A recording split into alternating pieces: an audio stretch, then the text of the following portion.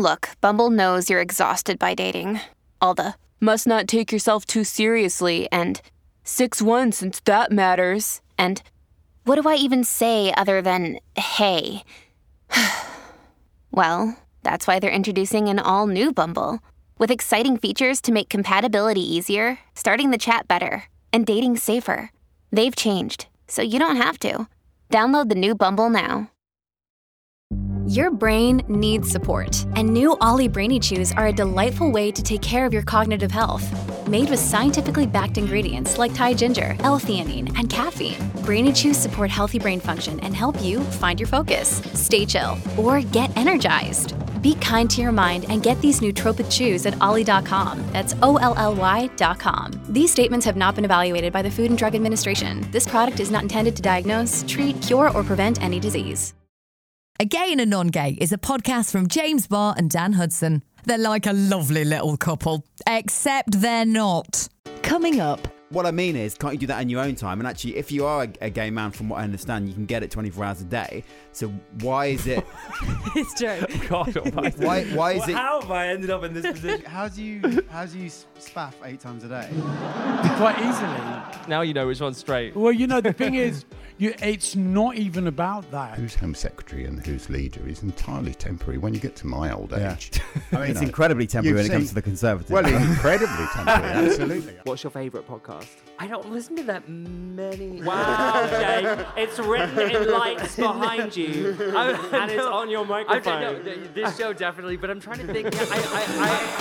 Welcome to A Gay and a Non-Gay.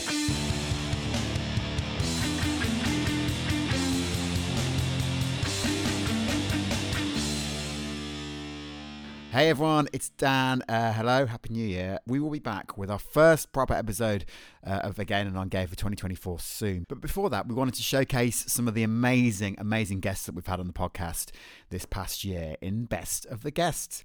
Coming up, find out what happened when friend of the show and trans woman Eva Echo sued the NHS over waiting times for trans patients. Quite an emotional chat with the real Jill from It's a Sin. We're talking chemsex murders with journalist Patrick Strudwick, and you're going to hear legendary Fat Tony opening up about his struggles with sex addiction. Plus, James gets argumentative with a Tory councillor.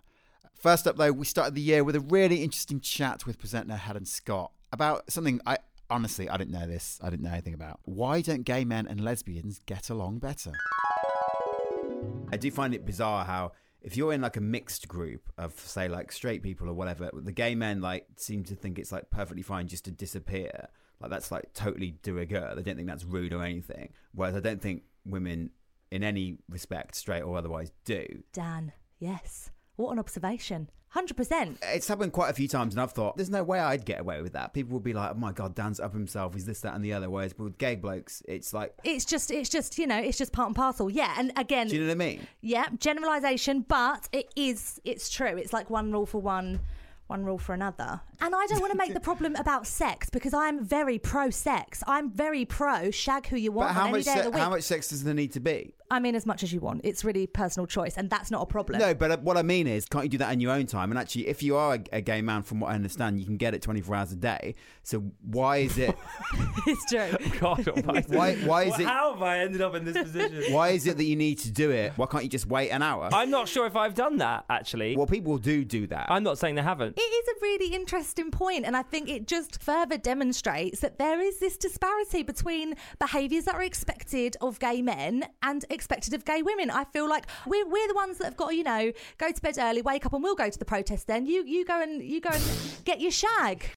I completely agree with your point about get yourself to the protest. I've seen gays that I am less friends with now than I was that have turned up to, let's just say it, I saw 2 gay people who are influencers turn up to the trans parade, and I'd done pretty much most of it at this point. I saw them turn up, they took a selfie, and then they turned around and went into Soho. Yeah. Just to boost their social media profile. Yeah. And to look like they give a shit when really all they want to do is fuck. And it's this problem of there being so much performative allyship, even within the community, that is not fucking helping us move any further. You know, at the end of the day, we're so close to losing our rights. I don't think anyone really understands how politically charged our lives are right now. Yeah. And again, it could be this idea that men are just like, well, we're men, we're fine, we're all right. You know, we're blokes, we'll be all right. We're the top of the hierarchy.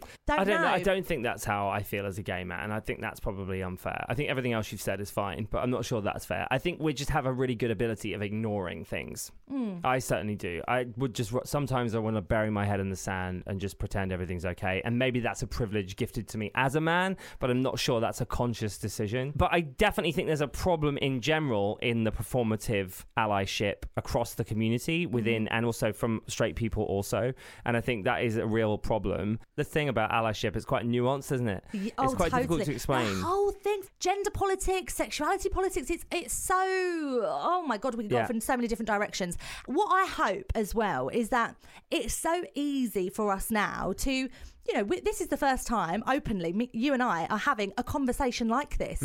So the idea hopefully now is someone jump in. Let's start a deeper conversation. Expand my thought process. I'll expand yours. Let's continue the conversation.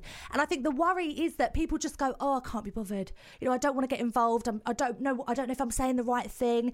None of us say the right thing all the time. But if we don't talk about it, if there's no conversations, then nothing is going to change. Brilliant stuff from Helen there. One of our favourite people on the podcast is our trans activist friend. She's Director of Innovation at Birmingham Pride, Eva Echo. Not least, one of our favourite people because she is based in Birmingham. Way! Eva, you were suing the NHS over the extremely long waiting times for trans people, right? So at the moment, the NHS constitution states 18 weeks from when you're referred by a GP to a specialist service, and you should have your first appointment within that. Most people generally do. However, with the trans community in England, you are looking at 4-5 years at least for your first appointment. So myself, along with the Good Law Project and 3 other claimants, we launched legal action against NHS England to challenge that, basically stating that it's unlawful and discriminatory. No other area within the NHS actually openly measures waiting times in years like this, and people are dying. People are really struggling because there's no mental health support or any other support whilst we're waiting. So we had our hearing at the end of November. This case has been going on for about 18 months now, and we finally had our day and a half in courts where the judge heard both sides, and we recently had the judgment handed down to us. And the judgment was... Unfortunately, we weren't successful in our challenge. Why? Well, the judge ruled that it's a target duty, this 18-week rule that they have, and we argued that it's a legal duty. If it's legal, then therefore they must meet that requirement. But the judge heard all the evidence and decided it's target duty, basically administrative. If you hit it, you hit it. If you don't, you don't. But we argued, what's the point of having a target if it's not enforceable? But there was also some positive news about trans youth. Yes, so NHS England argued that trans youths aren't covered by the Equality Act. Basically, to be covered, you have to propose to undergo or be going through gender reassignment. And they argued that if you're a trans youth, then you technically haven't started that process yet and therefore would not be covered. I think I'm lost already. Anyone under 18 that's trans, the NHS were arguing that they're not covered by... the Equality Act. So basically, protection against discrimination. Surely everybody in the United Kingdom is protected by the Equality Act regardless of age. Technically, yes, but there's a very specific section of the Equality Act which covers trans people. So they're arguing that that section does not cover trans youths. I'm going to be really thick with my questioning today. I just want everyone to know that. And the reason for that is that I get questioned by people like my neighbour, like what's going on? And I don't officially know. So I'm just going to be really dumb and ask you this. If trans people under the age of 18 are not covered by the Equality Act in the eyes of the NHS in England, what does that mean? They can just say whatever they want to trans people? What does that look like in layman's terms? Like, what does that mean? Yeah, so what you would class as discrimination, they could get away with it. So things like misgendering,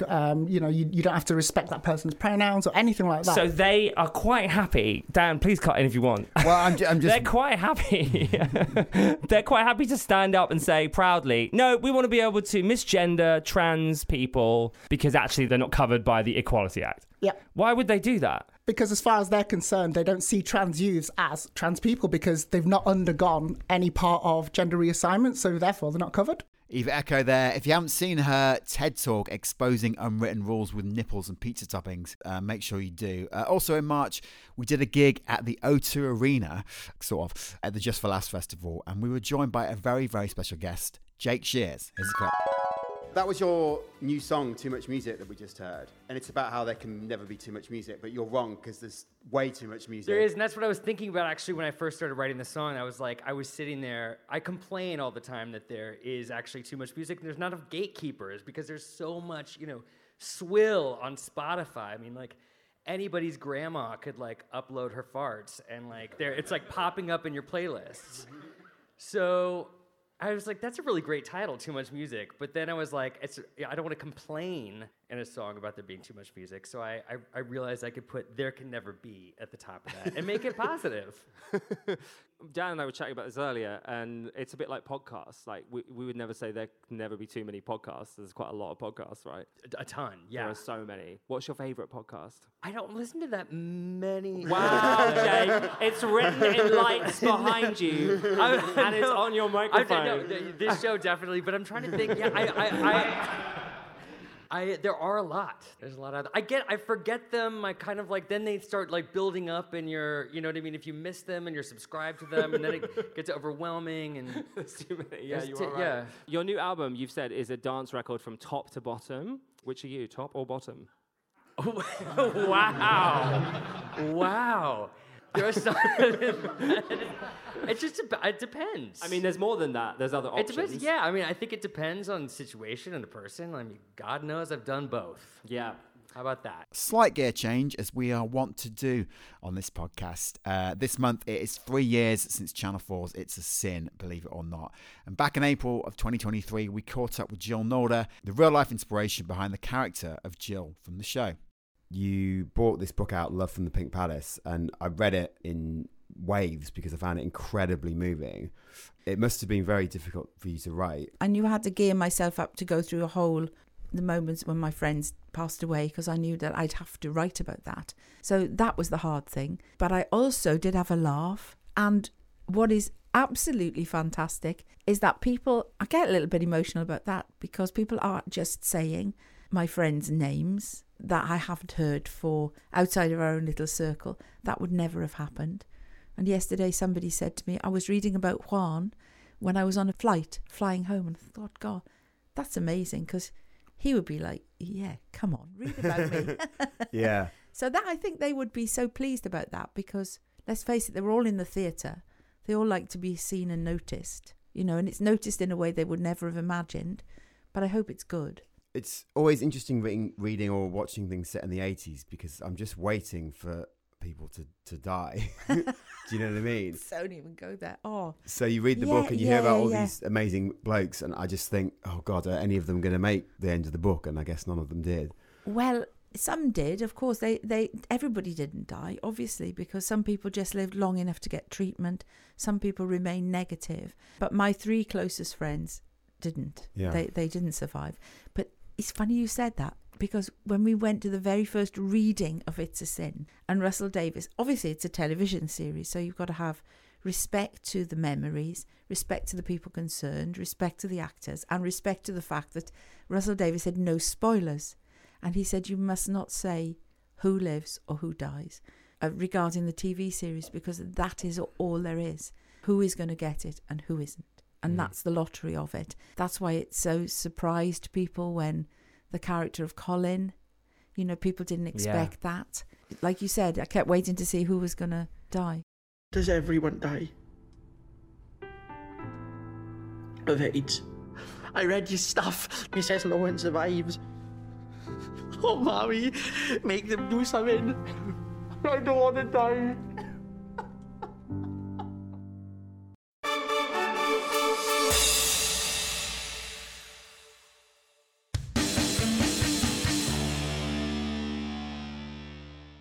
Welcome back to A Gay and a Non-Gay. We are playing some of our favourite moments from the best of the guests in 2023. Now, something that we both enjoyed this year was White Smoke. It's an Audible original podcast by journalist and friend of the show, Patrick Strudwick. He joined us in the studio back in July to dissect it. It's interesting. I mean, when we started this chat just now and Dan said this show is mind-blowing, like, I am not surprised. Some of this information is very surprising and toxic, but chemsex, gay guy, lots of money, living in a flat, getting guys over, having parties. That's partly normal, really, in London even. I've been to similar events.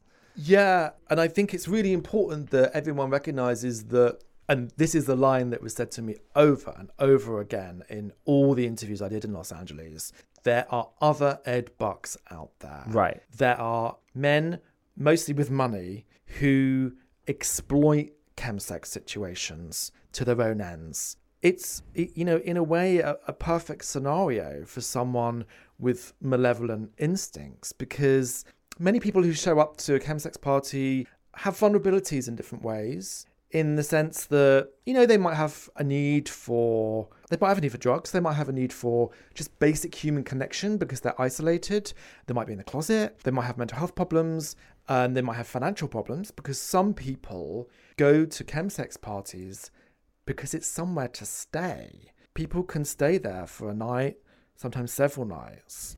That's what he relied on. You know, many of his victims were homeless. But this is happening everywhere. We just don't hear about it. It's really interesting hearing you say that. I don't want to be in my house right now because of some stuff that went down. And if I'm at a party and it's going later and later, I will put myself in danger just to be away from my own house. That's concerning. I'm very aware of it though, so I'm able to control that and make sure that I'm not going down the wrong path. But a lot of people won't be aware of that. And I think a lot of gay people like us, we have a lot of trauma and shame that we sometimes have processed, sometimes haven't. And I think it can manifest in these situations. And we haven't really discussed chemsex, so I have no idea what you think about all of this. I guess it's just so far out of my world, really, to have any sort of informed opinion on it. Well, let me say this to you, Dan. Have there been times in your life when you look back now and you think, I shouldn't have gone home with that woman, or I shouldn't have got off with that woman, but at the time I was a bit lonely, feeling a bit in need of reassurance or affirmation, and I overrode my own instincts because there were warning signs there, but I just went anywhere because of my underlying need? Yeah, I guess so. So you know exactly what chemsex is, in the sense of the vulnerability and potential for danger. If you take that situation of overriding your own instincts. Patrick Strudwick from back in July 2023. Also back in July, we celebrated in the UK, apart from Northern Ireland, 10 years of equal marriage. And we were joined by Lib Dem MP Leyla Moran. And she told us why she was so annoyed with former Prime Minister David Cameron for taking credit for it. At the time, the public opinion on equal marriage was not where it is now. It was a debate that felt a bit niche. We had civil partnerships, so the question that was floating around was, well, you've got civil partnerships, why do you want marriage? And in fact, there were couples who were straight who wanted civil partnerships, and there was in the other direction, people who wanted that kind of equality. And Lynn Featherstone, who at the time was Equalities Minister in the Home Office, brought the idea. It wasn't in either party's manifesto, interestingly. But she was like, I see a campaign here. I think now is the time. She brought it initially to Theresa May, who actually backed it pretty quickly. It then became a priority for Nick Clegg when he was negotiating with David Cameron. David Cameron did not back that immediately. And this is what made me so upset about him trying to now appropriate that history. That was not where he was at. He wasn't against it personally. He was worried that there was a section of his vote that would then go against it, and that there were sections of his party that wouldn't accept it, which is just politics. That's very interesting, though, because that's also his downfall. That exact same concern. Oh, some of my party want a Brexit vote, and if I don't do it, then I'll no longer be Prime Minister and my party will be over. So he did it, and then the country's over. But the Conservative Party as a whole, it puts the party first. If I was a Tory MP, I truly believe that the best thing for the country is to have a Tory government. Full stop. No matter what form, no matter what it does, I just simply believe that to be true. then you put your party's unity first. And so that machination about which sections of the party, much bigger party than ours, we've got an easier job. You can literally just talk to individuals and get around them quite quickly. You can't really do that in a party of hundreds. You have to approach it in a different way. So I don't necessarily blame him for that. What I have an issue with, though, is that 10 years down the line, the Tories are now claiming that it was their idea. Spill that tea. Meanwhile, they've got an attack on other parts of the LGBT community, and they're trying to divide us. I just think it's so hypocritical. And it's not at all a reflection of what happened in history. Staying political, cast your minds back to September this year when this happened at the Tory party conference. When the Home Secretary criticised gender ideology, one Conservative London Assembly member quietly heckled. There's no such thing as gender ideology. No, this is trite. Andrew Boff was escorted out by police and marched out of the conference compound. So that's Andrew Boff. He's a Tory member of the London Assembly, and he was thrown out during the Home Secretary Suella Braverman's speech. We just had to get him on the podcast and talk about it. Obviously, you're quite a senior Tory at the City Hall level, but you're not in the cabinet. Why are none of those guys and girls speaking up about this? Why are they all turning up on Newsnight and the Today programme parroting the same talking They are points? speaking up, but like all parties, what they do first is they speak up internally. And I'm not going to take. And where's that? I'm not going to betray confidence. Like they've betrayed LGBT people. Not the people who contacted me. They said. Of course not. Where do you think that will lead, or where do you hope that will lead? The change of tone. Reviewing some of those daft things that they've come out with, especially the single sex wards thing. It's just bizarre, and I want them to review that because there is no basis for it whatsoever. I mean, I know we're not going to get like a big gotcha moment out of your ear or whatever, but you know, if Jeremy Corbyn was standing on a big stage and being anti-Semitic, people would say he needs to stand down. So why won't you go as far as saying that Suella should stand down because she said transphobic rhetoric that has literally... I simply don't make those decisions, but that period in the Labour Party history... Well, I don't want to talk about that really, but I just want to... Yeah, but that period in the Labour Party history was very, very damaging to them. Very, very damaging. And this is very damaging. And this is very damaging to us. And in that time, there were a lot of people in the Labour Party who stayed in the Labour Party, good mates of mine. Incidentally, I seem to have more Labour friends than Tories. No, that's not true. There's probably a reason for that. Actually, that's not true. That's not true. That's not true. But I've got a lot of friends in the Labour Party. They stood with the Labour Party because they believed in the Labour Party's principle. It's my party. Yeah. Who the leader, who's Home Secretary and who's leader is entirely temporary when you get to my old age. I mean, it's incredibly temporary when it comes to the Conservatives. Well, incredibly temporary, absolutely. When leaders come and go, Home Secretaries come and go, and I sometimes forget who was, because there's been so many. Is the Tory party, is it a safe space for LGBTQ plus people? It absolutely is. Because if you want to join the Conservatives and you want to join my struggle, just message me, Andrew Boff.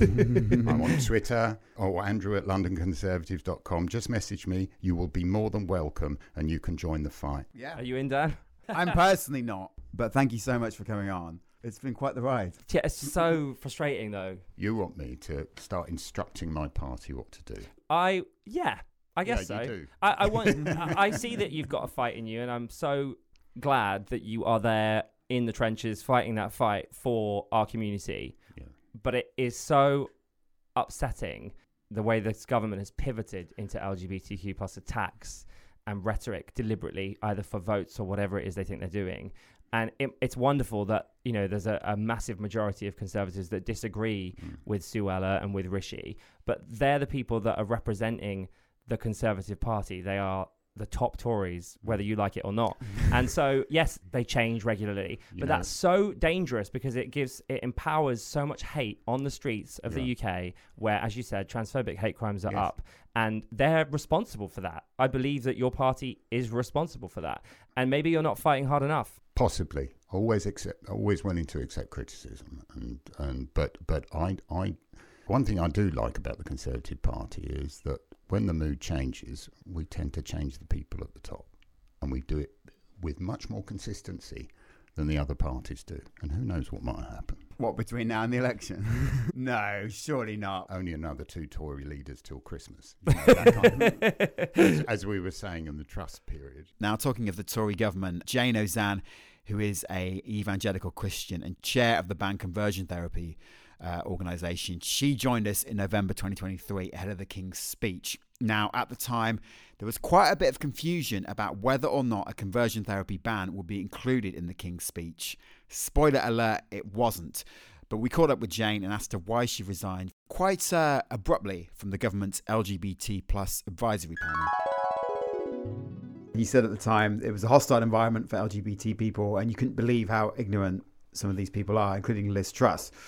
What did you mean by that? What was going on? I have to be slightly careful what I say because obviously the meetings we had were confidential. Sure. But do you though? You resigned. You resigned. I Jane. resigned, and I called it out. Well, so at the time, actually, Kemi Badenoch, who was the more junior minister, so Liz Truss was the Secretary of State and Minister for Women and Equalities. Kemi at the time, who's now Secretary of State for Women and Equalities, but at the time she was just Minister for Equalities. And by her own admission, she didn't do LGBT. She really literally said that. I don't do LGBT. She had 2 various other Tory friends, and yet she had to give a speech in what we call a Westminster Hall debate on conversion therapy. So she set out where the government was coming from.